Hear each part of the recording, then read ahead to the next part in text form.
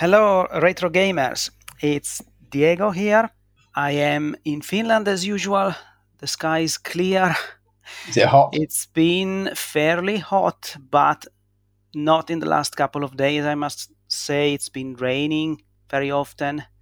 Now it's sunny, but quite pleasant. 20 something degrees. My Oh, favorite. How about you? yeah. Here it's very, very, very hot in England. So we have higher temperatures than Spain. So there you go. It's really hot. We've got swimming paddling pool out for the kids, and I'm going to go in it later on this afternoon because it's very, very hot, about 38 degrees. Mm, No rain. be careful. Take all your precautions. I'm going to go on holiday soon, and I am waiting to get into the sea and swimming pool in this weather, so I can't wait for that. I know you've been on holiday already. Oh, yes. Where have Yes. you been? I have been to the seaside here on the Baltic Sea. Sounds cold. Yes, I know by your standards, this would have been really cold. I think it was about 25 degrees the air, 20 degrees the water.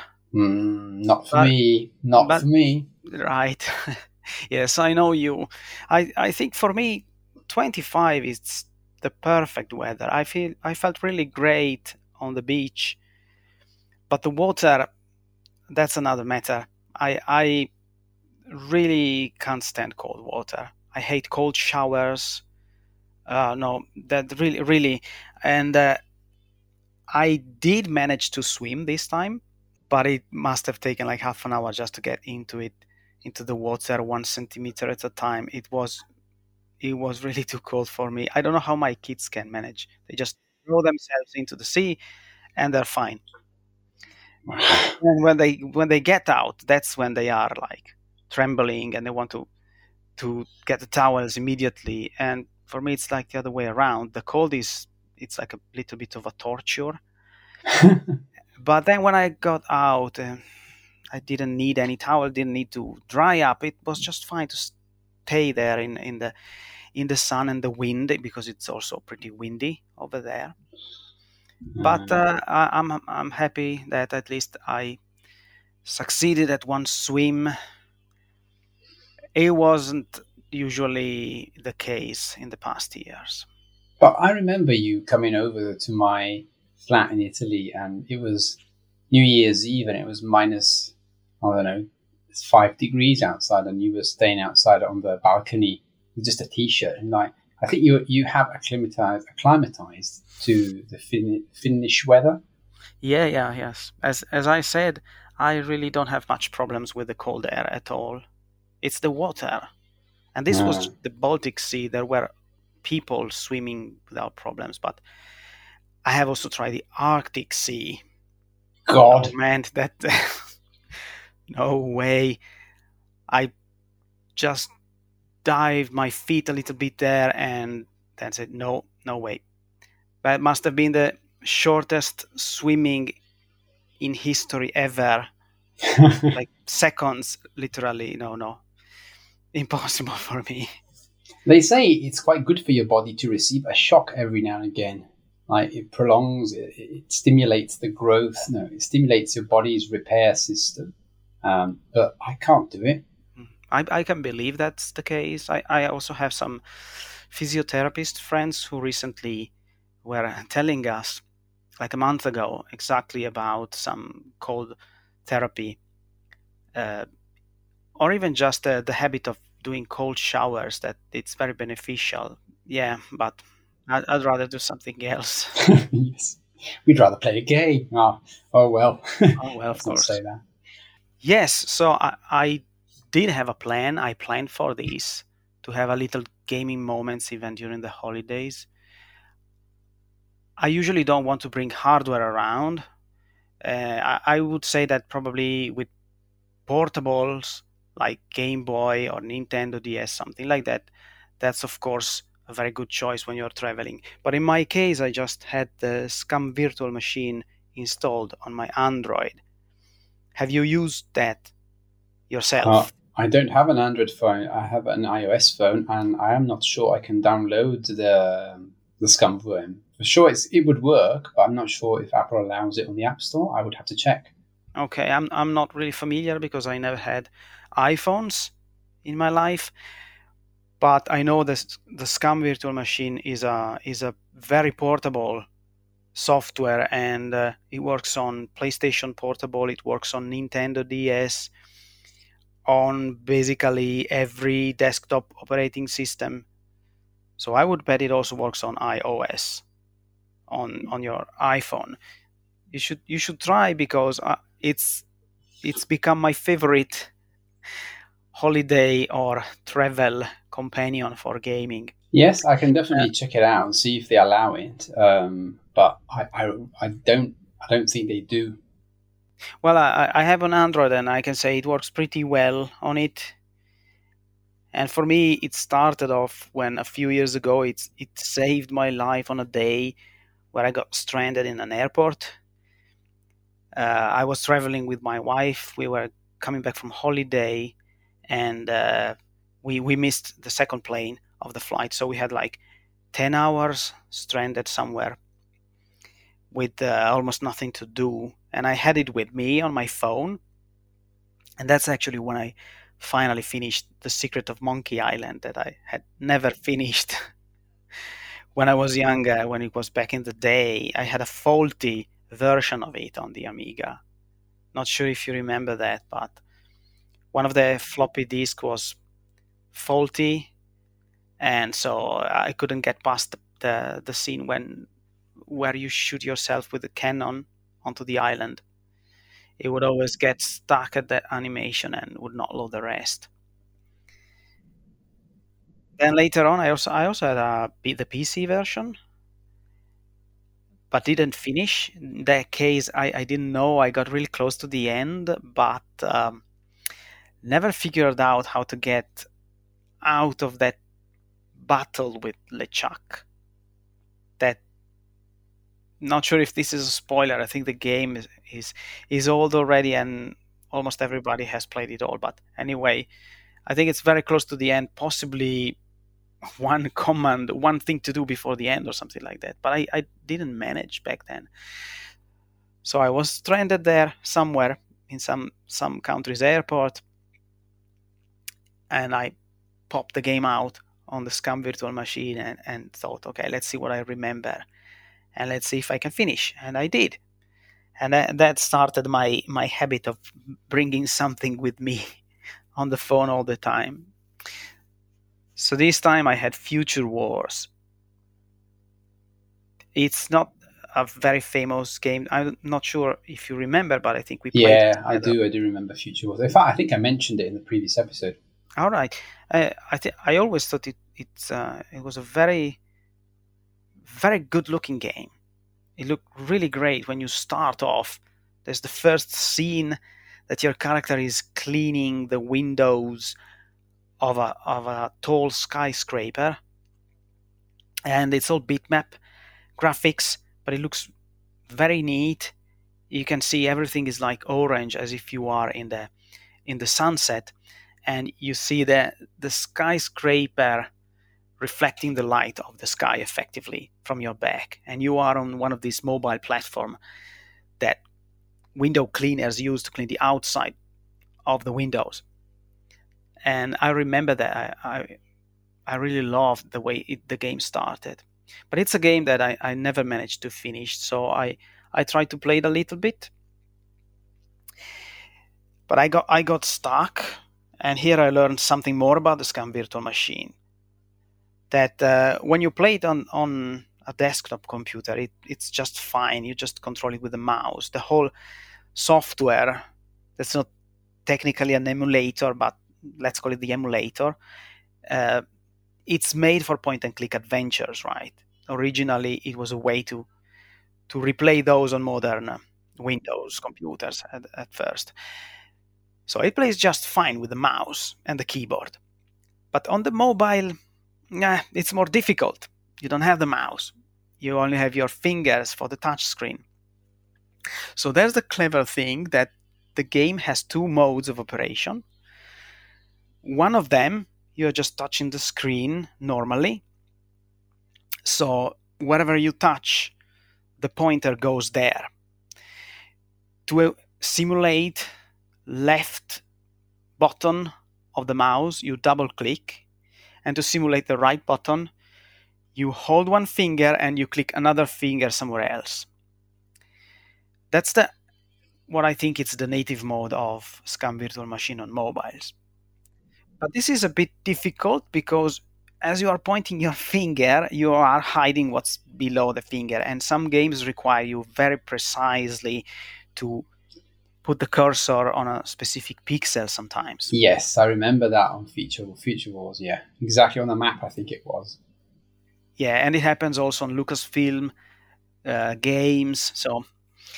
So I usually rather prefer the alternative way. I think it's called mouse emulation mode or something like that, where it doesn't matter when you touch the screen, the cursor stays there, but then you touch and drag, and the cursor moves in parallel with your movement.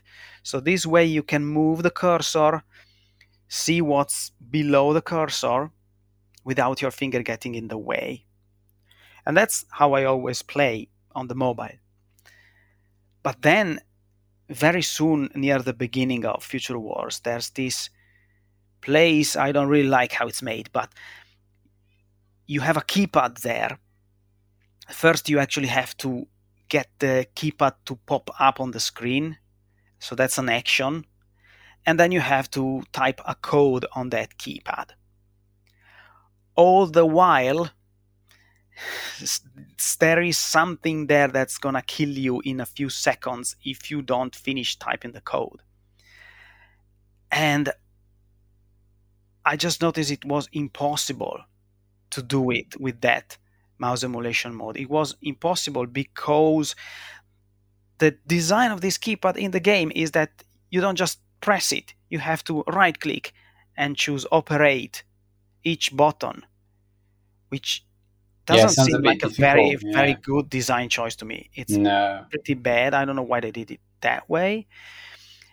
And I think I spent almost an hour trying to get past to that point, thinking that maybe this game can't be said to be fully compatible with the Scam Virtual Machine on mobile. Probably nobody has played it, nobody noticed this problem. Until it occurred to me that I could switch to the other mode.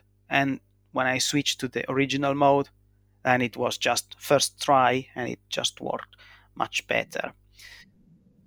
So might be something I have to keep in mind for the future when I play other point and click adventures on the Scam Virtual Machine on my mobile. That if something doesn't work with one mode, then maybe I should switch to the other and see if it's any better. Well, it's nice to hear that you've been playing some adventure games. I'm going to be looking at some adventure games in the near future, hopefully around September. And yeah, if I could play them on an iPad, that would be great, but I don't think I can. So I'll play the original experience with a desktop computer. Also, while you were away, I went to Arcade Bury, so the arcade club in Bury. I told you about it, and before I think it's a great place to revisit old arcades. So spent quite a long time there, about 5 hours. I went with a buddy of mine for his birthday, and we played quite a few games. Interestingly enough, I didn't play any of the old games. I played some of the new ones, which I've never seen before.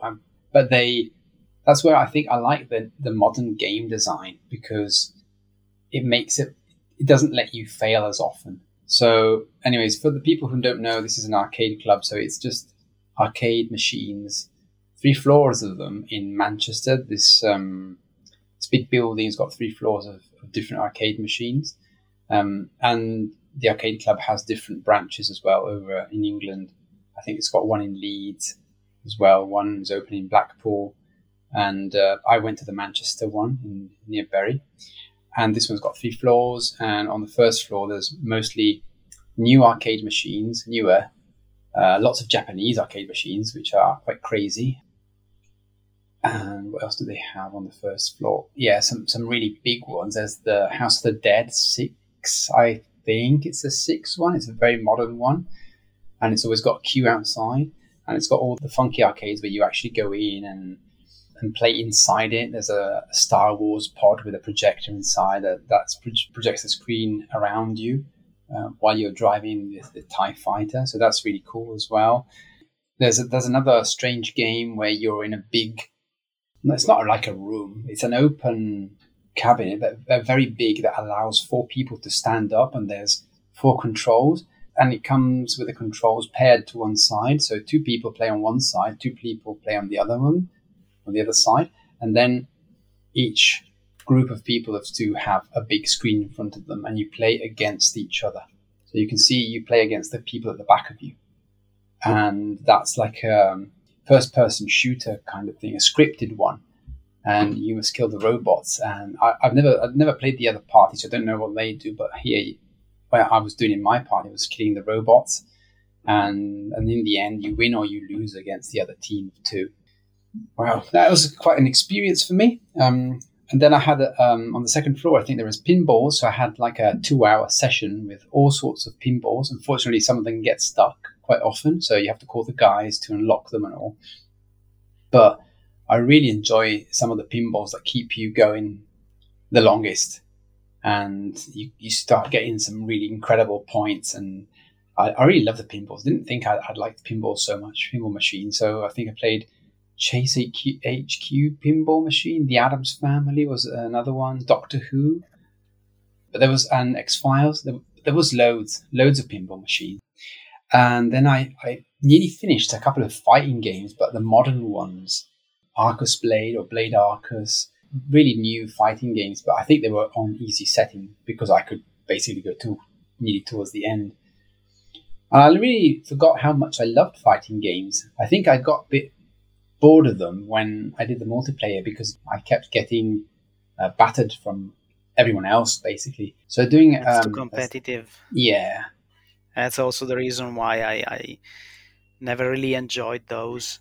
I don't know how the kids made it back then, but usually we saw new games popping up at the arcades, and as soon as you tried playing them, there were already people who had mastered certain characters and they were unbeatable. And they were trying to play. Two players invited you to play with them, but no. But I really like the sound of that first floor because even a long time ago in the 90s, when arcades were already getting a bit out of fed, to be honest. And I thought that maybe the future of gaming was going to be alternative interfaces to the game. Like you mentioned, this room for four people to play at the same time on different screens. But even the TIE Fighter sounds really, really interesting. Were you like really able to see in all directions, even up? How did it look from the inside? You could look, let's say, 180 degrees for sure, and then up again, like a semisphere, if you know what I mean. So, like 180 degrees in all directions, except down. Downwards, you have the what's it called, the cloche, the pilot thing. In fact, you have two, and one goes left and right, and the other one I think goes up and down. I think it's quite immersive, to be honest, that kind of arcade, because when you go in it, you've got a little door as well. So you enter it, and it's all closed in, and all the people's shouting and all the machines' sound is all left outside. So you're really in it. And the projector does a fairly good job. It's not high res, but it's good enough, I think. It's very good and very difficult. Now, the cabinet doesn't move around, though. It doesn't, but it's good. So you're sitting on a chair or something like that. Yeah. A seat. And that's fixed. It doesn't move. Yes, that's right. But that's not too bad. It's not too bad. I suppose that when you turn the spaceship left or right, the whole screen moves, the whole image moves. That's right. It's very difficult also to lock on an enemy. It seems easy, but it's very hard. So I lost immediately. But sounds like really nice and Fairly original, also. Yeah, I mean, when you come and visit me, I'll take you. I think one of the best experiences I had that I really kept going at was the House of the Dead. So my friend wanted to play that, so he went mainly for that, and we spent about half an hour, three quarters of an hour just playing at that, and getting near the end. It was pretty cool, with the guns and all. I think we put lots of coins in, virtual coins. It's free to play, by the way, so you pay I think £16 to get in here, and then you can play for free at everything, which is Okay. really nice. I hope they make enough money to keep it running because the time previously to that I went, I was going to play on Super Hang On, if you know, and the original cabinet has the motorbike controls in it, like with a brake. I think it's on the right hand side. And that was broken, but this time they had mended it. So they are investing money, I think, into sorting the machines out, which is really, really admirable. But I think £16 it's too low. On some respect, I think they should go up with the price because the machine needs maintenance, and they've got loads of them. And on You the other could side, stay there for a long time. You yeah, said you were there 5 hours. yeah, they've got a cafe inside as well. So But I was wondering, with this idea that you have a ticket for the whole place and then it's free to play, Hmm, that sounds great to me. But doesn't it leads to some situation where some people who really like a game then stick to that game for hours and nobody else can play? that is Does correct. it That was happen? last time when my son wanted to go and play the House of the Dead, and the two guys in there were pretty rude and told him that they weren't getting out anytime soon, and he should just go away. And then another woman got really angry at them, and there was all sorts of situations. Even to get in the pod, Star Wars pod, I had to wait quite a long time as a kid in there for like 20 minutes, and I had to wait outside, and it wasn't a crowded day.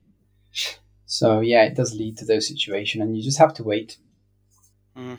So this is the second floor's got pinballs and all, fighting games, and a lot of shoot 'em ups, which I like. So I did play some cave shoot 'em ups that I really never heard of.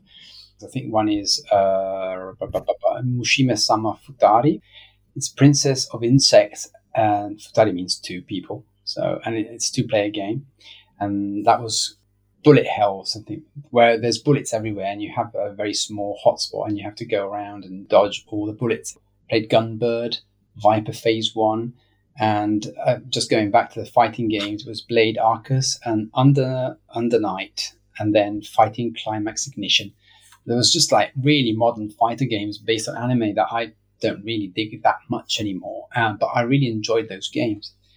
The third floor is where all the really old stuff is. So the third floor is enormous, and has got loads and loads and loads of arcades of the really old era, including one or two original Vectruses. Vectruses? Yeah. I don't know if you know what those are. Now I think I'm getting confused with the Vectrex. Yes, it's that. It's basically those. The same concept is the Vectrex, Okay. so the vectors, and it's in an arcade cabinet. So they had a couple of original vector machines, let's call them, not Vectrex. And then, Pac-Man, Burger Time, all those really old ones, and leading up to the most modern Chase HQ with big machine controls. Outrun 2, I think they had as well. Outrun, I always play the original one, which is the big cabinet you sit down in, and it's got hydraulic pumps moving you around as well. So very good experience there, I must admit. But those games, I think they're all very cool. Lots of nostalgia, but not very good game design, in my opinion. Please don't hate me, but I don't last long on any of them.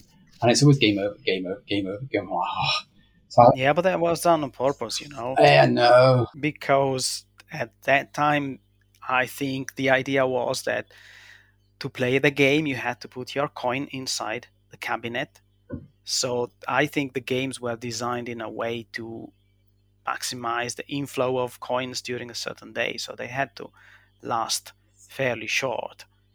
There was even, do you remember Qbert? Yes, that was there. There was It was there. All right. it was the I original. think it was even advertised with that was famous flyer, advertising flyer. Qbert collects quarters. So that's obviously not oriented to the customers, the end customers, but to the managers, who the people who manage and own the arcades.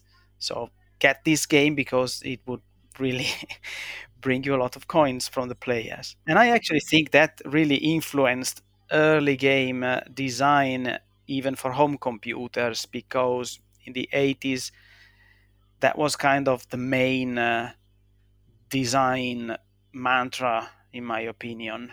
Make short games, short and hard games, and then, of course, after a while, with all the opportunities that a home computer allowed to have, then all kind of games popped up into the minds of the designers. But earlier games were often very short, in my opinion, even in home computers, because probably of that original idea. I think that you're right. I think that they improving on game design though makes you want to play more. If so, I get it. At the time, there wasn't that possibility, or there was a different mindset. But if they changed the game design a little bit more to allow you to kind of nearly win, then you would have been more intrigued into putting another coin in. But instead, what happens to me is just the wall of difficulty is too high, and I just give up, which is not great. But that's what happened. Well, that's fair. Yeah. Did you find any old favorite of yours? There was Dragon's Lair there. Of course. But yeah, a bit forgotten about. There was Bubble Bubble, Snow Brothers. There's loads. I think there must be a list somewhere. You know what? I played a lot of gun ones. So Operation Wolf, for example, when you Okay. actually got a gun and you're shooting the screen. So there's 3 or 4 of those, and I think I've played them all. That was pretty cool, I think. So I never played those in the arcade, so I had to go at all of those as well. Did you otherwise find something old that you didn't know existed? Well, the Vectrix ones, I didn't know even they existed. I call them the Vectrix ones, but they're the Vector ones I didn't know existed. And my God, aren't they very strikingly unique in how you see them? There was one with a starship, like an asteroids game, but the bullet you shot was so bright, you could see it wasn't a drawing. It was the ray of light, or the ray of the CRT tube. It was just striking. I'd never seen that before. Okay. It's going to be interesting. I hope you come over soon, because I would really want to take you for the day. Yes, definitely. We have also a small museum of computer games here, Ah, awesome. but it's mostly oriented towards local Finnish productions of games. Right. There were some fairly famous one, I think. For example, in recent years, do you know Trine? Yes, I think it yes, was Trine. I was going to buy Trine on Steam. okay. We have it for the PlayStation 3, and I think it's a Finnish game. At least the first one. I'm not sure if then the second game was perhaps the franchise was bought by some other companies. I'm not sure, but at least the first one was Finnish. And then of course there's Angry Birds, most famous Finnish game ever, Oh, yeah. probably. But then there is City Skylines, one of my favorite management type of game. Absolutely wonderful, quite complicated to use, but it's like a SimCity, but very much expanded in all direction, in all possible ways. It's really brilliant. But even back in the days, I remember for the Commodore 64 there was this game, the title of which is, of course, a complete mystery to anyone who doesn't speak Finnish. It's called Uno turha puuro muutta maalle. What was that? Uno porta muro No. musta malle. Okay, but it's a simple game, but it's difficult. Hard for me to tell exactly what kind of genre. You should see it. You are kind of controlling this character, which is based on a real Finnish TV series, sort of comedy series, comedy character. And I suppose nobody outside this country has ever seen that. But it was quite popular in the 80s or even earlier, maybe. And it's hard to explain what the game is about. Let's say that this is a character that is constantly running forward and you are trying to avoid some obstacles. Nothing game breaking, but it has a certain charm to it, I must say. And part of it is the difficulty. It's difficult. It's very difficult.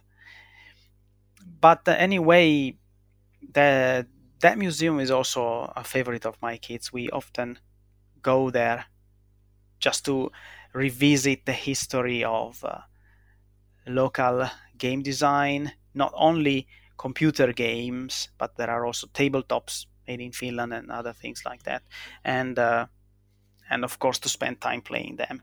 And then there's also other arcade, non-Finnish arcade stuff. But I guess that's just a fraction what you described the arcade beauty is. That really sounds pretty big. 3 floors. Yeah. Must be hundreds of games easily. Oh yeah, yeah, for sure. Hundreds for sure, I'd say. Probably 200. But I don't know. I don't know. But a lot of games for sure. And I'm always wondering, how long are the newer generations going to be interested in going there and discovering the old games? Also, because of how punishing they are, and how newer generations are more inclined to, have forgiving games where you don't really die, but you lose some energy, then you can recover it, and then you can start again. Whilst back in the days, it was like either you're good or you're not good, man. So I hope the newer generation still can appreciate those old games. Well, I do think that there is no particular reason why a person, whatever the age or whatever the era they're living in, that they wouldn't enjoy a short game sometimes, for example.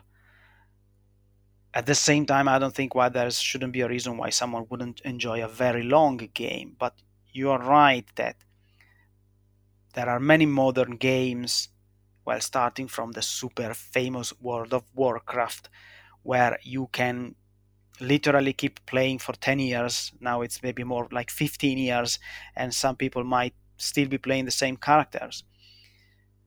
They have died hundreds of times, but that is just a minor inconvenience, and it's a completely different dimension. So imagine if you do World of Warcraft and the first time you die, you have to redo all the levels again. It wouldn't make sense, in my opinion, because the point of the game is really that game is really the journey through a myriad quests, lots of events with the other characters, lots of locations to explore, and of course your level to grow up as to become a sort of world level hero. Yeah. It I did play that game for a while, and I did want to try multiple characters. So restarting from zero every time, that was okay for me, but I can also imagine how some people really want to invest in the story.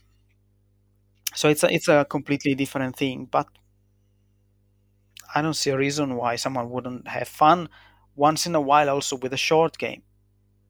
Maybe a game that it's more about a lot of action, high speed, say a lot of emotion in a short time, but then not enough depth to continue beyond an hour or something like that. Possibly, yeah. Well, we'll see. We'll see. Time will tell. I just hope it keeps on going ahead. It keeps on getting better and opening more. It's a nice place where you can actually meet friends as well. So I really like the atmosphere there as well. It's very nice. There's some families. I think, yeah. I can't wait to take you. That's my point. We're going to have quite a bit of fun there. Okay, it's a deal then. Yeah, it's a very much deal. You know what? Also, when we met, you gave me that magazine. The K magazine, which we Yes. spoke about. So since then, well, I discovered I already had that number anyways, but after a while. But I have become now obsessed with them. Like I've read 3 of them completely, and I really like them. And I do like to read the reviews because I like to read the points of view of the people who have played it then, and how I think some games would stand up nowadays. So, and what it brings to me as well is a plethora of, as I said before in the previous episode, how a plethora of games that I completely forgot or never heard about, and I think, oh, I've never tried that on the Amiga. So it's opening these kind of doors for me. And now I've ordered some more of these magazines. I'm trying to collect them. I've gone all crazy. I've got a collection app, and I've got all the numbers, the K numbers that I've got. And so let me explain to the listeners. In Italy, there were mainly two magazines that came out. One is called The Games Machine, and the other one is this K. And the consoles were not treated immediately at the same time. So they weren't considered immediately at the same time as the computers did. So there was another magazine that came out later on called Console Mania, and then that evolved. But mainly it was The Games Machine and K. And these two dated back in mid 80s. I think for me personally, I prefer the Games Machine, but now they're very expensive to buy online. Obviously, everything retro now is expensive. In Italy, wherever, I guess. And I really like the Games Machine, especially for the mail section. It wasn't even email, so people would actually write letters in and send them over. And some of them are hilarious and genuinely make me laugh out loud. Some of the things they write are really so funny. And this was the Games Machine. But K was one that you read, I think, was more serious and has more serious reviews, and they take themselves more seriously. And I prefer reading that for a review nowadays, but for entertainment value, I still like the Games Machine. I'm building the collection of these up, so I'm buying some more from Italy, and I'm going to go back soon, so I'm going to bring some home here in England to read. It was a good gift, opened some more doors up. All right. I'm just going to say one last thing. On the back of San Malard that we played last, and realized I could not see anything on my Game Boy, I have since installed a new IPS Q5 funny playing screen, and the experience is so much better now. I can actually see San Malard in all its glory.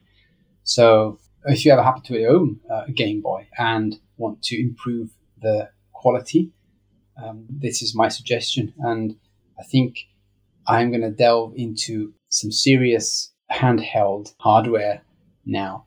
I think that now it's the time for me. I've got the desktops, I need the handheld. Right.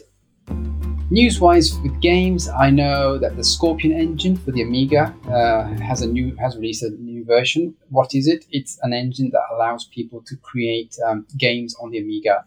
It's like the Siuk was on the Amiga, shoot 'em up construction kit, but obviously more complex. And it allows to create all sorts of different games. There is a demo out called Maria Renard's Revenge, and it's quite striking to see how quickly and how good the quality is that this engine can output. So if you're interested in making games for the Amiga, this is a good place to start with. There are a lot of engines out there, but this is the one that keeps being mentioned, and it's on Patreon as well if you want to support them. On a different note, there is a remaster for Wings. I don't know if you ever played it, but Wings was a game for the Commodore Amiga again, made by Cinemaware. And it was the first game I played, not for a long time, where I had quite a good experience in the flight. So basically, it's a game that it takes place in the Second World War, and you are flying like a Red Baron's plane with two wings, if that makes sense. And it's one of the first games that has the cockpit view and also has another two views, one like a shoot 'em up from the top and an isometric view. I really had my first good flying experience with this game. It's very slow. The frame rate's very choppy, but it was good enough to play. And then the other stages that were one isometric. So for example, you had to escort some trucks with medical supplies, and then you have to keep them free of all the enemies in the surroundings. So you would shoot this in an isometric view. And then there's some bombing scenes where you actually have a target to bomb, and that looks like a shoot 'em up, and you actually have to center the objective with a bomb and destroy it to be successful. And now the only other game that I recall been better than this. Obviously, it's way later on. It's called Wing Commander, and everyone knows Wing Commander from Origin. And that was the first game that I really loved and enjoyed till the end, and I finished it all because the controls were so responsive and good. I really loved that game. But this one was the first one that actually introduced me into flight genre without being a simulator, if you know what I mean. So, what is the remaster about? So they've made this now for the PC, the Mac, iOS, and Android as well. And I've had a look at it, obviously, and it looks basically the same, but with polygons. So they made a very faithful reconstruction of it, but with 3D graphics. And it's just the same. It has the same, exactly the same level. So it has a cockpit view level where you're actually shooting some other, I suppose, Nazi fighters. And then there's another level, the same level where you escort people. So that's isometric view as well. And that's, again, 3D though. So made with 3D models rather than being a bitmap. And then there's a shoot 'em up kind of view from the top, which has remained the same. In fact, I think it's completely unaltered, but I don't know for sure. But then, what would you think? Besides the obvious fact that someone might not have an Amiga to play this game, the original one, and would want to play the game on a PC on Windows, but otherwise, what do you think? Does it make sense to play the remastered if you already have the original one? Oh, I think that's the only target market. If you ask me, I don't think it will appeal to people who have never played it before, but I don't know. But I think it will appeal mostly to the people who had the original and can't play that anymore, or can't play that anymore, or the experience on the Amiga is different, let's say, from the more modern remaster where you actually can use a mouse, I think, and it moves much more fluidly, and you have more control. Like, it doesn't seem so choppy, so it might end up being a better experience overall. I don't know, but I think that's the target audience, is the people who've had it and played it before. So that's okay. I think there's one last game that caught my attention, which is called I Doesn't Exist. So we've been talking throughout every episode about text adventures, and I've run into this game. It's made by two Swiss girls, I think, and it's the most modern representation of a text adventure that I have ever seen without becoming something different. I have played that. I think it's been around for at least a year or so. It's still in alpha release. I think it's not finished the game. There is just a first level. But it did get my attention, definitely. What did you think of it? I thought that it's a very good start. Well, the whole aspect of the game, it left me a little bit still with mixed feelings. It's very much in pixel art, perhaps a little bit too large pixels, if I may say. And I even think that the demo only runs in full screen, which is a bit weird. But I like the fact that it's very much a text adventure, but with a graphic representation on the top half of the screen, and it's actually animated. So you are telling your characters to go left or right. It's essentially just that at this point of the game. There is no north and south, just east and west. And your character goes around, and you can guess, let's say, what part of the scenery you can interact with as you look to the screen, but you are still just controlling the character by typing the actions as in a traditional text adventure. So it's kind of a step forward or sideways from the usual that I have seen. And the game immediately looks nicely creepy, so to speak. It has a certain Stranger Things vibe to it. I don't know if you've seen the TV series, but it's really popular. If you haven't, then you should. And it's a very short demo. I mean, you can play it in 10 minutes at most. It's also very easy so far. But it definitely looks interesting, and I really would want to see it completed eventually. And then there is also this background music that it's not even a complete piece of music. It's, let's say, more like ambient music, small notes here and there, and noises depending on where you are in on the location. And but it really builds up the mood very nicely. So I'm really looking forward to seeing more than this alpha demo that is out for now. For me, it's the same. I can't wait to see more of it. In fact, I think at this point we have to do a special episode dedicated to text adventures. So we'll probably be doing that towards the end of the year. Quite interested into seeing more of this as well. Right, so we spent quite a long time talking about other topics. It's time to get down to the game we're covering in this episode. And the first Amiga game of our podcast, I think the game that we're talking about today, Inca Man, is fairly simple to present. It's essentially a static screen platform of the collect them all type. So the point of the game is collecting, in this case, all the diamonds on the screen, and then get to the exit, all the while avoiding some enemy characters, jumping on some moving platforms, trying to avoid falling into traps or spikes. So it's a game that you can really summarize like that. There's not much more to this game. There's the usual things that these type of collect games offer, like different types of bonuses or power-ups. Like there is one that protects you from collision, there is one that gives you more time to finish the level, bonus life, or something that freezes the enemies. And there's different types of monsters, each one with its own tricky difficulties, like some that can shoot fireballs, some that can fly, some that they teleport themselves. There is, I think, all around 30 levels.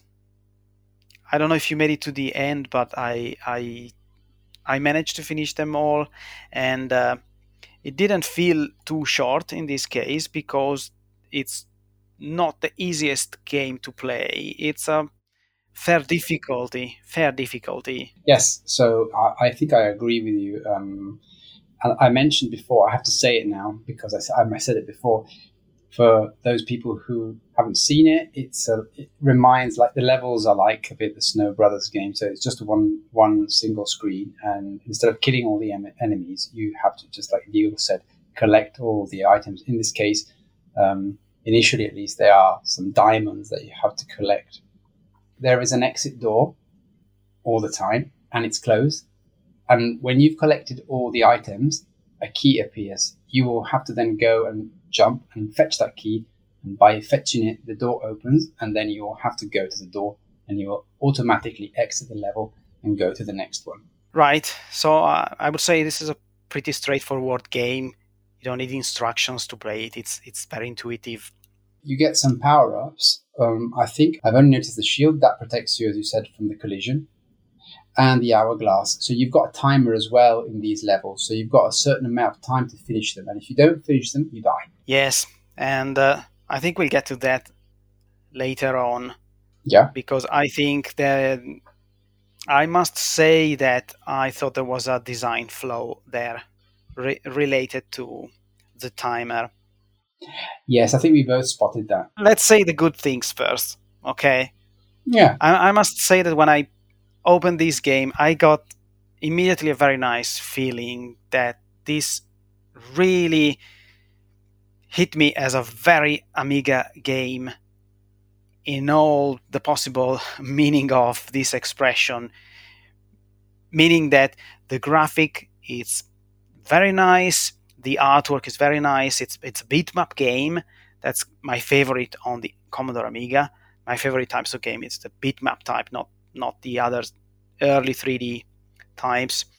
And the artwork is very nicely made. I think the sprites, especially the monsters, but also the character sprites, they are drawn with high care, and all these monsters have this cute but angry look. Like they look like small monsters that should be harmless, but they look angry, like they really want to see you die. And besides that, I immediately thought that there were some not so hidden quotes of famous games there. Like the overall level immediately made me think of Bubble Bobble, for example, Yeah, static same here. screens with monsters going left and right on fixed platforms. Then the diamonds made me think of Rainbow Island, another favorite of mine. And finally, those stones. The theme of the game is Mesoamerican Incas or something like that. Inca Man is the name. So you get these elements of the platforms, these brown blocks of rock with some Mesoamerican looking face on top of them, like archaeological relics or something like that. And just to build up the theme of the game. And those instead make me immediately think of Rick Dangerous. So that's already three of the most of the best games of platform games that I've played, especially on Amiga, the Rainbow Island and the Rick Dangerous. The Bubble Bobble, of course, was an arcade game first and foremost. One of the notes I've put down for myself was, why is it Inca Man? Because I didn't notice anything to do with Incas or Mayan or Peruvian, for any matter, culture in the game. So the only thing that I did notice was the title screen. There is also a little bit in the background, Didn't the notice background that either. graphics of the Okay. levels.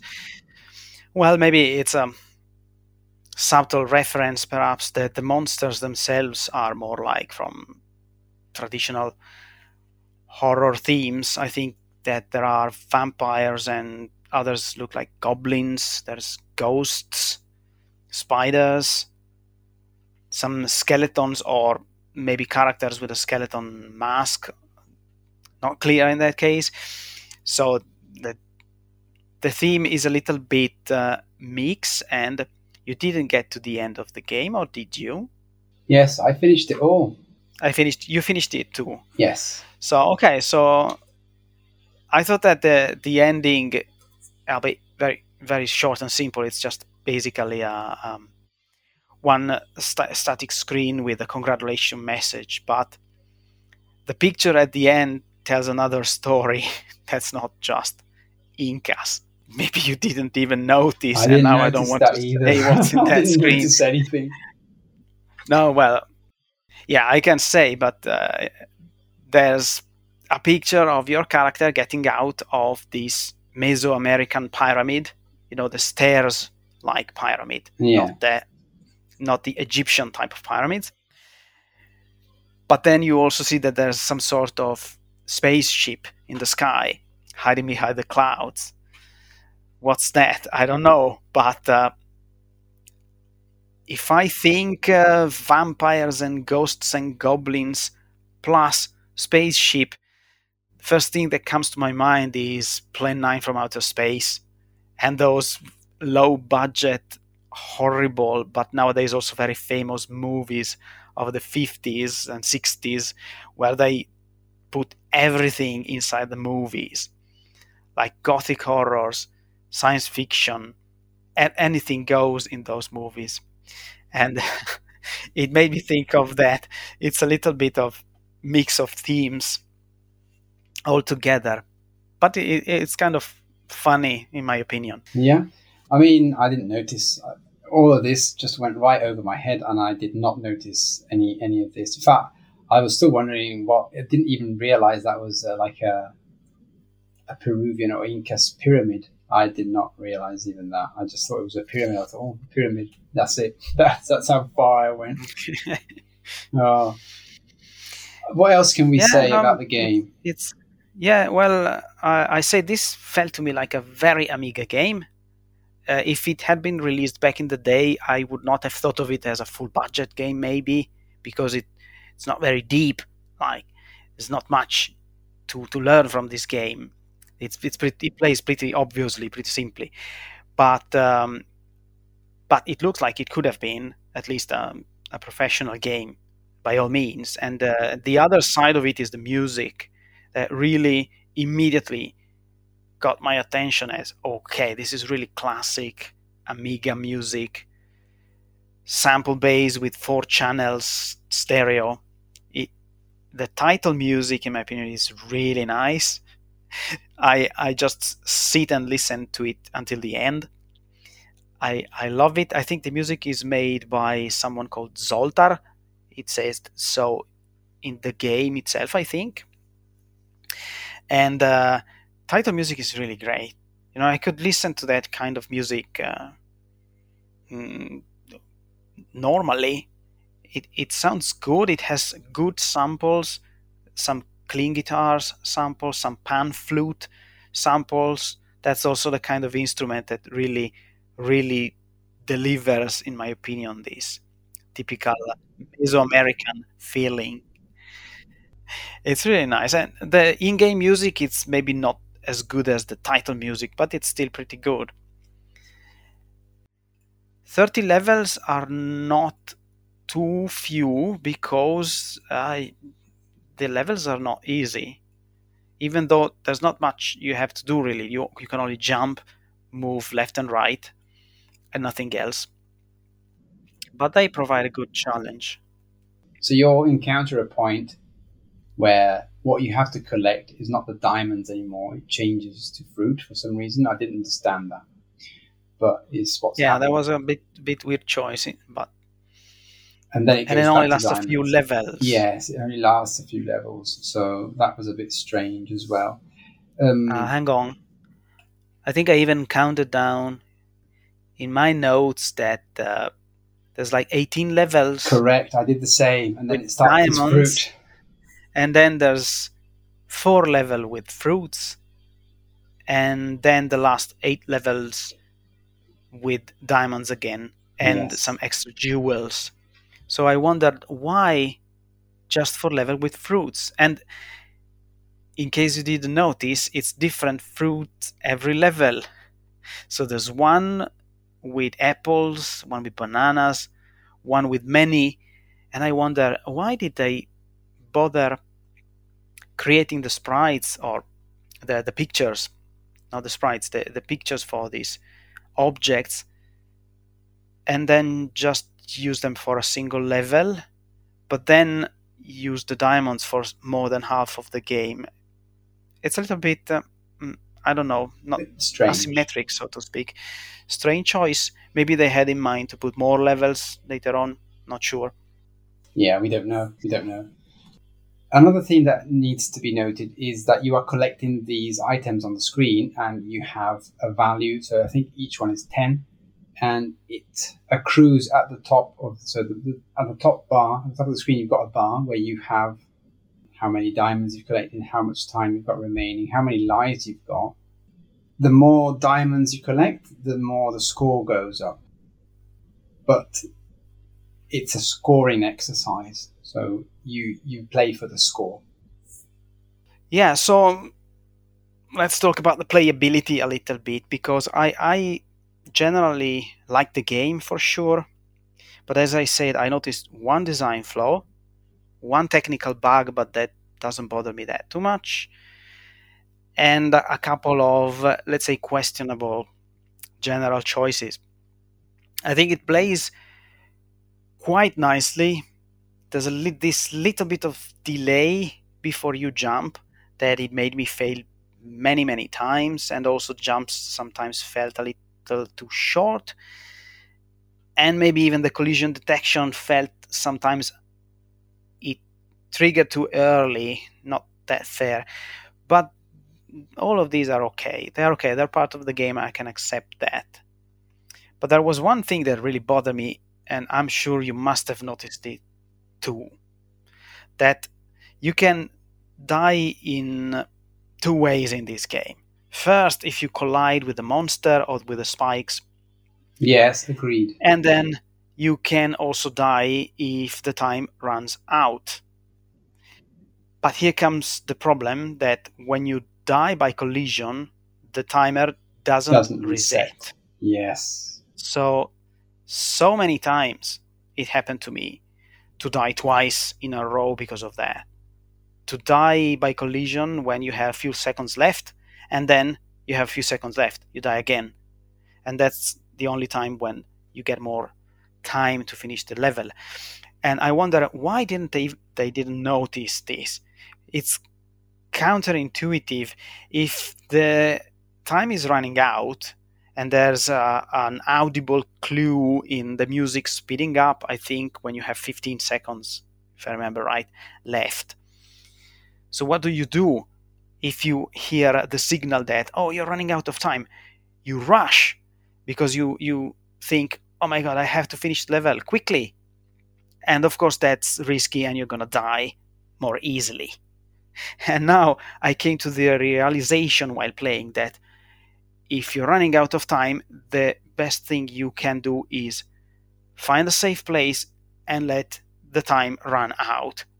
So then you'll lose one life Instead of two. and you'll get 1 minute more to finish instead of losing two lives. And I really wonder why they didn't notice this. So it's pretty obvious and it happens many times while playing these games, these 30 levels. It's definitely something I would have done differently. Yeah, that's one of the flaws I found as well. And I did find a couple of other annoyances. So, for example, if you die on a platform, if you die anywhere on the game, when you respawn always in the starting position. So, say you finally got to that platform to get that last diamond, then you die. You think, oh, I'm going to spawn back there. So I'm close to the diamond and I can just get the last one. But no, instead you spawn back to the starting point. So you have to go back all the way again to get the last diamond. And sometimes this can be a bit frustrating, I think. I don't know if you noticed that. Yes, but I thought that didn't bother me that much. It's quite common after all. And then I think there was some little quirks on jumping. I didn't really understand if the jump was press sensitive. Sometimes, I mean, most of the times it seemed to do a fixed jump. Sometimes if there was a moving platform above, it would kind of probably jump a bit higher and I could reach some other ledges. I don't know if that was a bug or not. I wasn't able to understand if that was a bug or if it was design and how I would trigger the higher jump. I didn't understand that. Okay, I must say I must have totally missed that. Even though I tried to play with different controller, and but I didn't notice, not at all. Flying enemies are a little bit of pest here because they move, they bounce back from platforms, but they can go through some vertical obstacles that normally you can't pass through, but they can. And this makes it difficult to uh, predict in real time where are they going to eventually. So when you have lots of platforms on top of each other and you are in one of them, very often I didn't make it my prediction right where the ghost or the bat was going to, and instead it just came and collided with me. Yeah, and it does look a little bit random, especially after a while. You have some other critters that can teleport. They disappear and appear somewhere else. And you can very much end up in a situation where there is no way out if they're teleporting in a place and you have to go to that place and there's not enough room to jump, or there are multiple monsters flying or walking in the same place. You can really get trapped. But that's okay to me. That it doesn't bother me this much. It's a difficult game, and I can accept that. Then I found a bit. It is more like bubble here, I think, but you can't jump down. So I was, for some reason, I was expecting the ability to jump down from a platform, but you can't. You can just drop off, and I think that would have made a good addition, personally. So that would have helped with playability, in my opinion, rather than. But I got used to that. That wasn't either a big flaw. Just all in all, it just seemed it kept me hooked. So I did go back and eventually was able to finish it. But once again, for me, I'm missing a progression method, a progression map, not method. What do I mean? It's always the same. Even Bubble had a progression. I don't know if you remember, but Bubble, when you actually finish, when you die, it tells you what level you've got to, and there are some key stages, and the aim is to free. I think I don't remember now. You have to free someone in Bubble, and that's the aim of the game. And slowly you progress through the levels to go and kill the final boss. But something even so silly gives me a sense of progression that Inca Man didn't have again. So I didn't know how many levels there were. So you just play for the sake of playing. But it could have benefited for example, having a goal into freeing a princess, even if it was a silly goal or something really simple, and with a in between stage that would have been probably better gameplay, would have given it a bit more meaning to me. One thing that we haven't mentioned yet is that this game also has multiplayer. So Oh yes, yes. That is always something that I'm interested in, and especially cooperative multiplayers, because there is plenty of games, competitive games where you play against each other, but I prefer cooperative games like Bubble, for yeah, so example. this has two methods to play. So it has a cooperative multiplayer and a versus multiplayer as well. And also, we didn't mention that it has three levels of difficulty. Now, it's normal, Mm. easy. Have you tried them? I've just played normal. I didn't see any point in playing easy and super easy. But my Uh huh. daughter played easy. That's where I found what I would say a technical Okay. bug, because I also played the whole game in normal, but I just wanted to see how different it was in the other difficulties. There's easy and super easy. And I think in easy, you get slower monsters, slower platforms, not the fireballs though. Those seem to be still quite as quick as the normal. And I also think you get more power ups. And more time. Okay. And in super easy, then you definitely get plenty of time, like at least double the time. And also, you are yourself slower than normal. But that could be a bonus or not, depend how you see it, because in easy, you are much faster than the enemies, so it's very easy to outrun the enemies. In super easy, it's less easy to outrun the enemies, but it's easier to control, especially your jumps. But something strange happened in easy, that I have noticed that because the character is now moving faster than the platforms, if you try to jump on a platform, you can see that your character is kind of sliding out of them even when you're standing still. I saw this as well. I thought it was a bug. I think it is. I think it's probably just an incorrect uh, setting of the speed of the character when it's standing on a slide on a moving platform. So it's animated to shift in the same direction, but there might be a pixel of difference per seconds or something like that. So you actually have to keep moving it, adjusting left and right, otherwise you fall off. But I saw that bug also in the normal mode. where if you weren't perfectly on the platform, we tended to not understand if you were on or off, and you kind of it would tremble left and right, and then maybe make you fall off or stay on depending on what it decided at the time. But it didn't happen often, so that was okay. Have you tried the multiplayer Okay. then? Yeah, yes, I did. I tried both, and I was a little bit let down by the fact that there isn't that much difference between cooperative mode and versus mode. I would have thought that versus mode was really antagonistic, that you could, for example, make it more difficult for the other characters.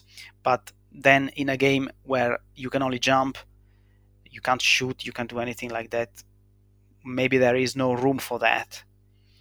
But I really only noticed one difference between the two modes, in the fact that I think in cooperative, once you've collected all the diamonds, there's still the key to get, and either of the character can get the key and open the door, and then both of them must exit through the door. And in versus mode, each character has its own keys and its own exit. But that doesn't really make a difference, does it? Because during the whole level, either way, both characters have their own points, and they have to collect all the diamonds. It doesn't matter who gets how many diamonds. Once there are no diamonds, the level is finished. So a character could just get all of them and the other none, and the level is still finished. And I also think that I was hoping for the bonuses maybe to be shared. Like if one gets the shield, it also protects the other character. But I think that's not the case. You're talking about the cooperative mode, yeah? I think that's the same in both. If either player gets the hourglass, both times timers go up. But if you get the shield, that's only for yourself. If you get the bonus life, it's only for yourself. Well, the time freeze is shared, of course. Every monster freeze for both characters. But did you notice anything else? That's how I think both mode works. My experience is very similar, but with the difference that playing with my daughter, we had quite a lot of fun, but in a way that we haven't experienced before. Like it was really quite cool, but I think cooperatively we didn't do that great. But it was the versus one which made us more, competitive. But I don't know if we did this because of the game telling us, but we were trying to get the most diamonds each. So we were trying to scramble to get one diamond more than the other, And I didn't notice. I thought that, I don't have a good memory, but I thought that whoever got the most diamonds won. But I can't recall right now at this moment. Anyways, it was a good experience with the But they kids. still both advance to the next level Yes, anyway. that always happens. And yeah, you get both a key and a door. So, and I went to the wrong door more than once as well. But yeah, more or less the experience is the same. It gives quite a nice challenge in multiplayer, I think, especially if you've got kids, you can have a nice time with them because it's not overly complicated, and I think it's quite a good addition to the game, even if it's not probably perfectly executed. Yes, definitely. I'm always looking forward to games for any platforms and any kind of games that can be played by two or even more players at the same time and together, like towards a common goal. The cooperative mode is by far my favorite. Yeah, It's not so easy to find good games that have that games that where you really have to help each other. Collecting objects, well, it's not that much of a help. Really, I could feel in this game one player could just stay idle and the other doing everything by themselves, and there would be no particular drawbacks to playing like that. But my ideal cooperative game is, for example, Overcooked. That's a game on Epic Games, if I remember right. We played that a lot last year, and in my opinion, that's exactly how a cooperative multiplayer game should be. Apart that you can play at least in 4 players, if I remember right. But that's a game where different characters, different players have to do different things, slightly different things. I don't know if you've played that, but just as a short digression, in Overcooked, the point is every player is a cook in a kitchen, and you have to complete some recipe. It requires you to prepare, first of all, to fetch the ingredients, prepare them, such as cutting them or cooking them, and then combine them onto a plate, depending on the order done by the customers, and then deliver it to the dining room.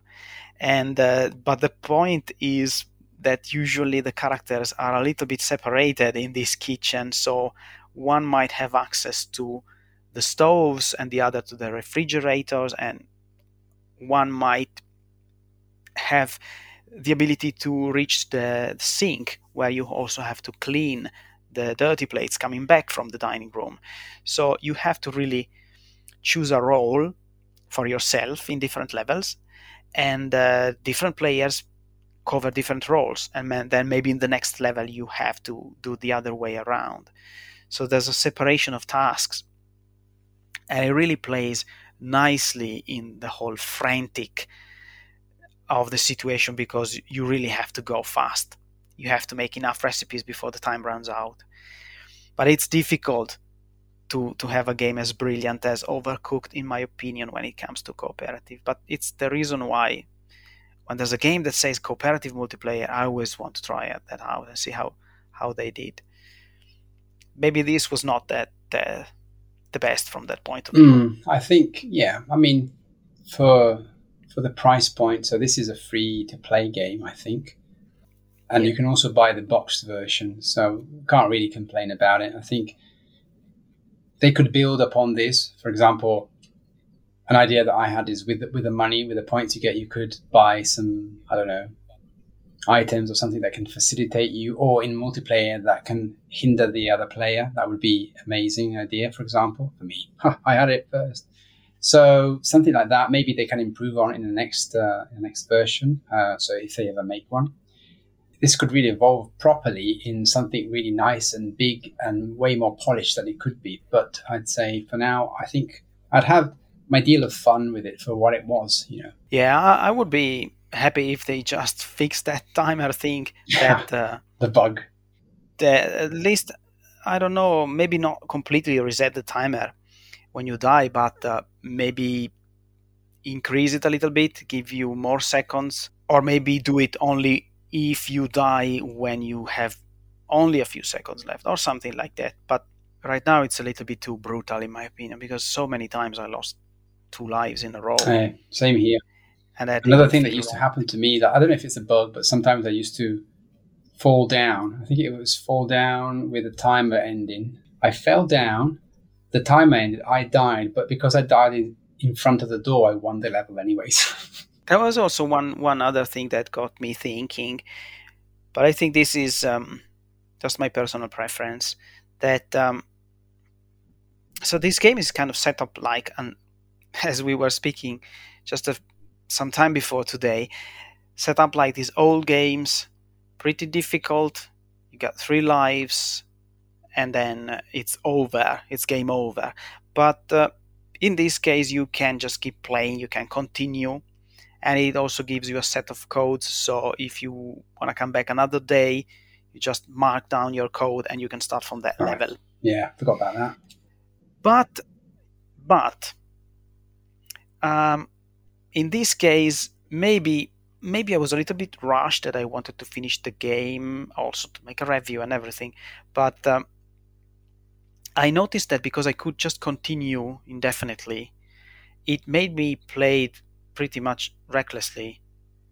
And I just realized after 20 or something levels that I wasn't getting any better at playing the game. I was just rushing through it because I knew that well, I can just continue. And I was losing 10 lives per level sometimes, just trying brute force again and again and again, thinking that, okay, I will made it eventually. And then I realized, why am I not trying to play well this game? And maybe it would be too harsh now to suggest that the game shouldn't allow you to continue. But if it had been an arcade game, you would have had to pay more quarters, so to speak, to continue. And that would definitely encourage you to play well, not just recklessly. And in this case, at some point, it felt like I was just really rushing too much through the game just to get to the ending, and that wasn't right.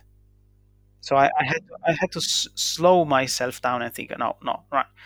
Try to get to win the next level, the next levels by playing properly. I didn't have this experience. I felt always like a constant challenge, and I think if they didn't have the continue method, I probably would have stopped. I wouldn't have gone over and over and started from the beginning again. If they didn't have the password method, I would have not done it. The password is a good idea. Maybe maybe, well, if it's every single level with a password, it's the same as the ability to continue indefinitely, and that would be just the annoyance of typing the password every time, and it would make things even worse. But what if the game had a password every 5 levels? Yeah, that would work for me as well. I mean, I had the experience for me. What I could perceive is that I was getting better every time. So the game over, and then I would start again. I would get a little bit better and die again. Sometimes it felt like it was just luck. But most of the time, I felt I was getting better and better and better slowly until I made it through the level. So I had a bit of a different experience from you. It's interesting. Yeah, overall, that maybe I sounded a little bit too critical today, but I did have fun anyway. And as I said, I really like the look and the sound of this game. It's um, it's a fun little game that I think it's well done overall. Yes, one gripe with the design and another little bug, but that's okay. I think we both enjoyed this game from Amiten. We forgot to mention the authors. So it's a group of people. Do you want to say what's next? Yeah, you can say it because you have chosen it.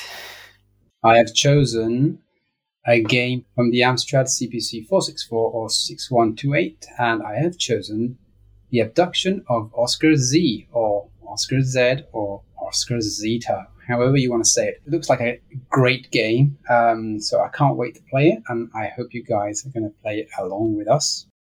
Before we say goodbye, again, a shout out to the guys at Retro Asylum for their kindness and hosting our channel in their Discord server. And everyone over there is always supportive, and I can't thank them enough.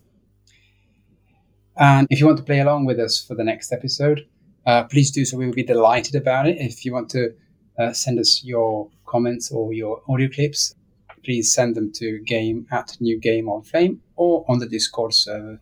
We have our own Discord server as well that you can reach by visiting our website, newgameonflame.com, and clicking the Discord link there. If you're posting clips, please post them within 5 days or 6 days before the episode airs so we can include them, and that would be great. If you want to ask us any questions, write to them at the same address, newgameonflame.com. We'll read them on the show. If we can, we will answer them. I think that's all. And until next time, keep safe and have a nice time in this heat. And of course, happy retro gaming to all.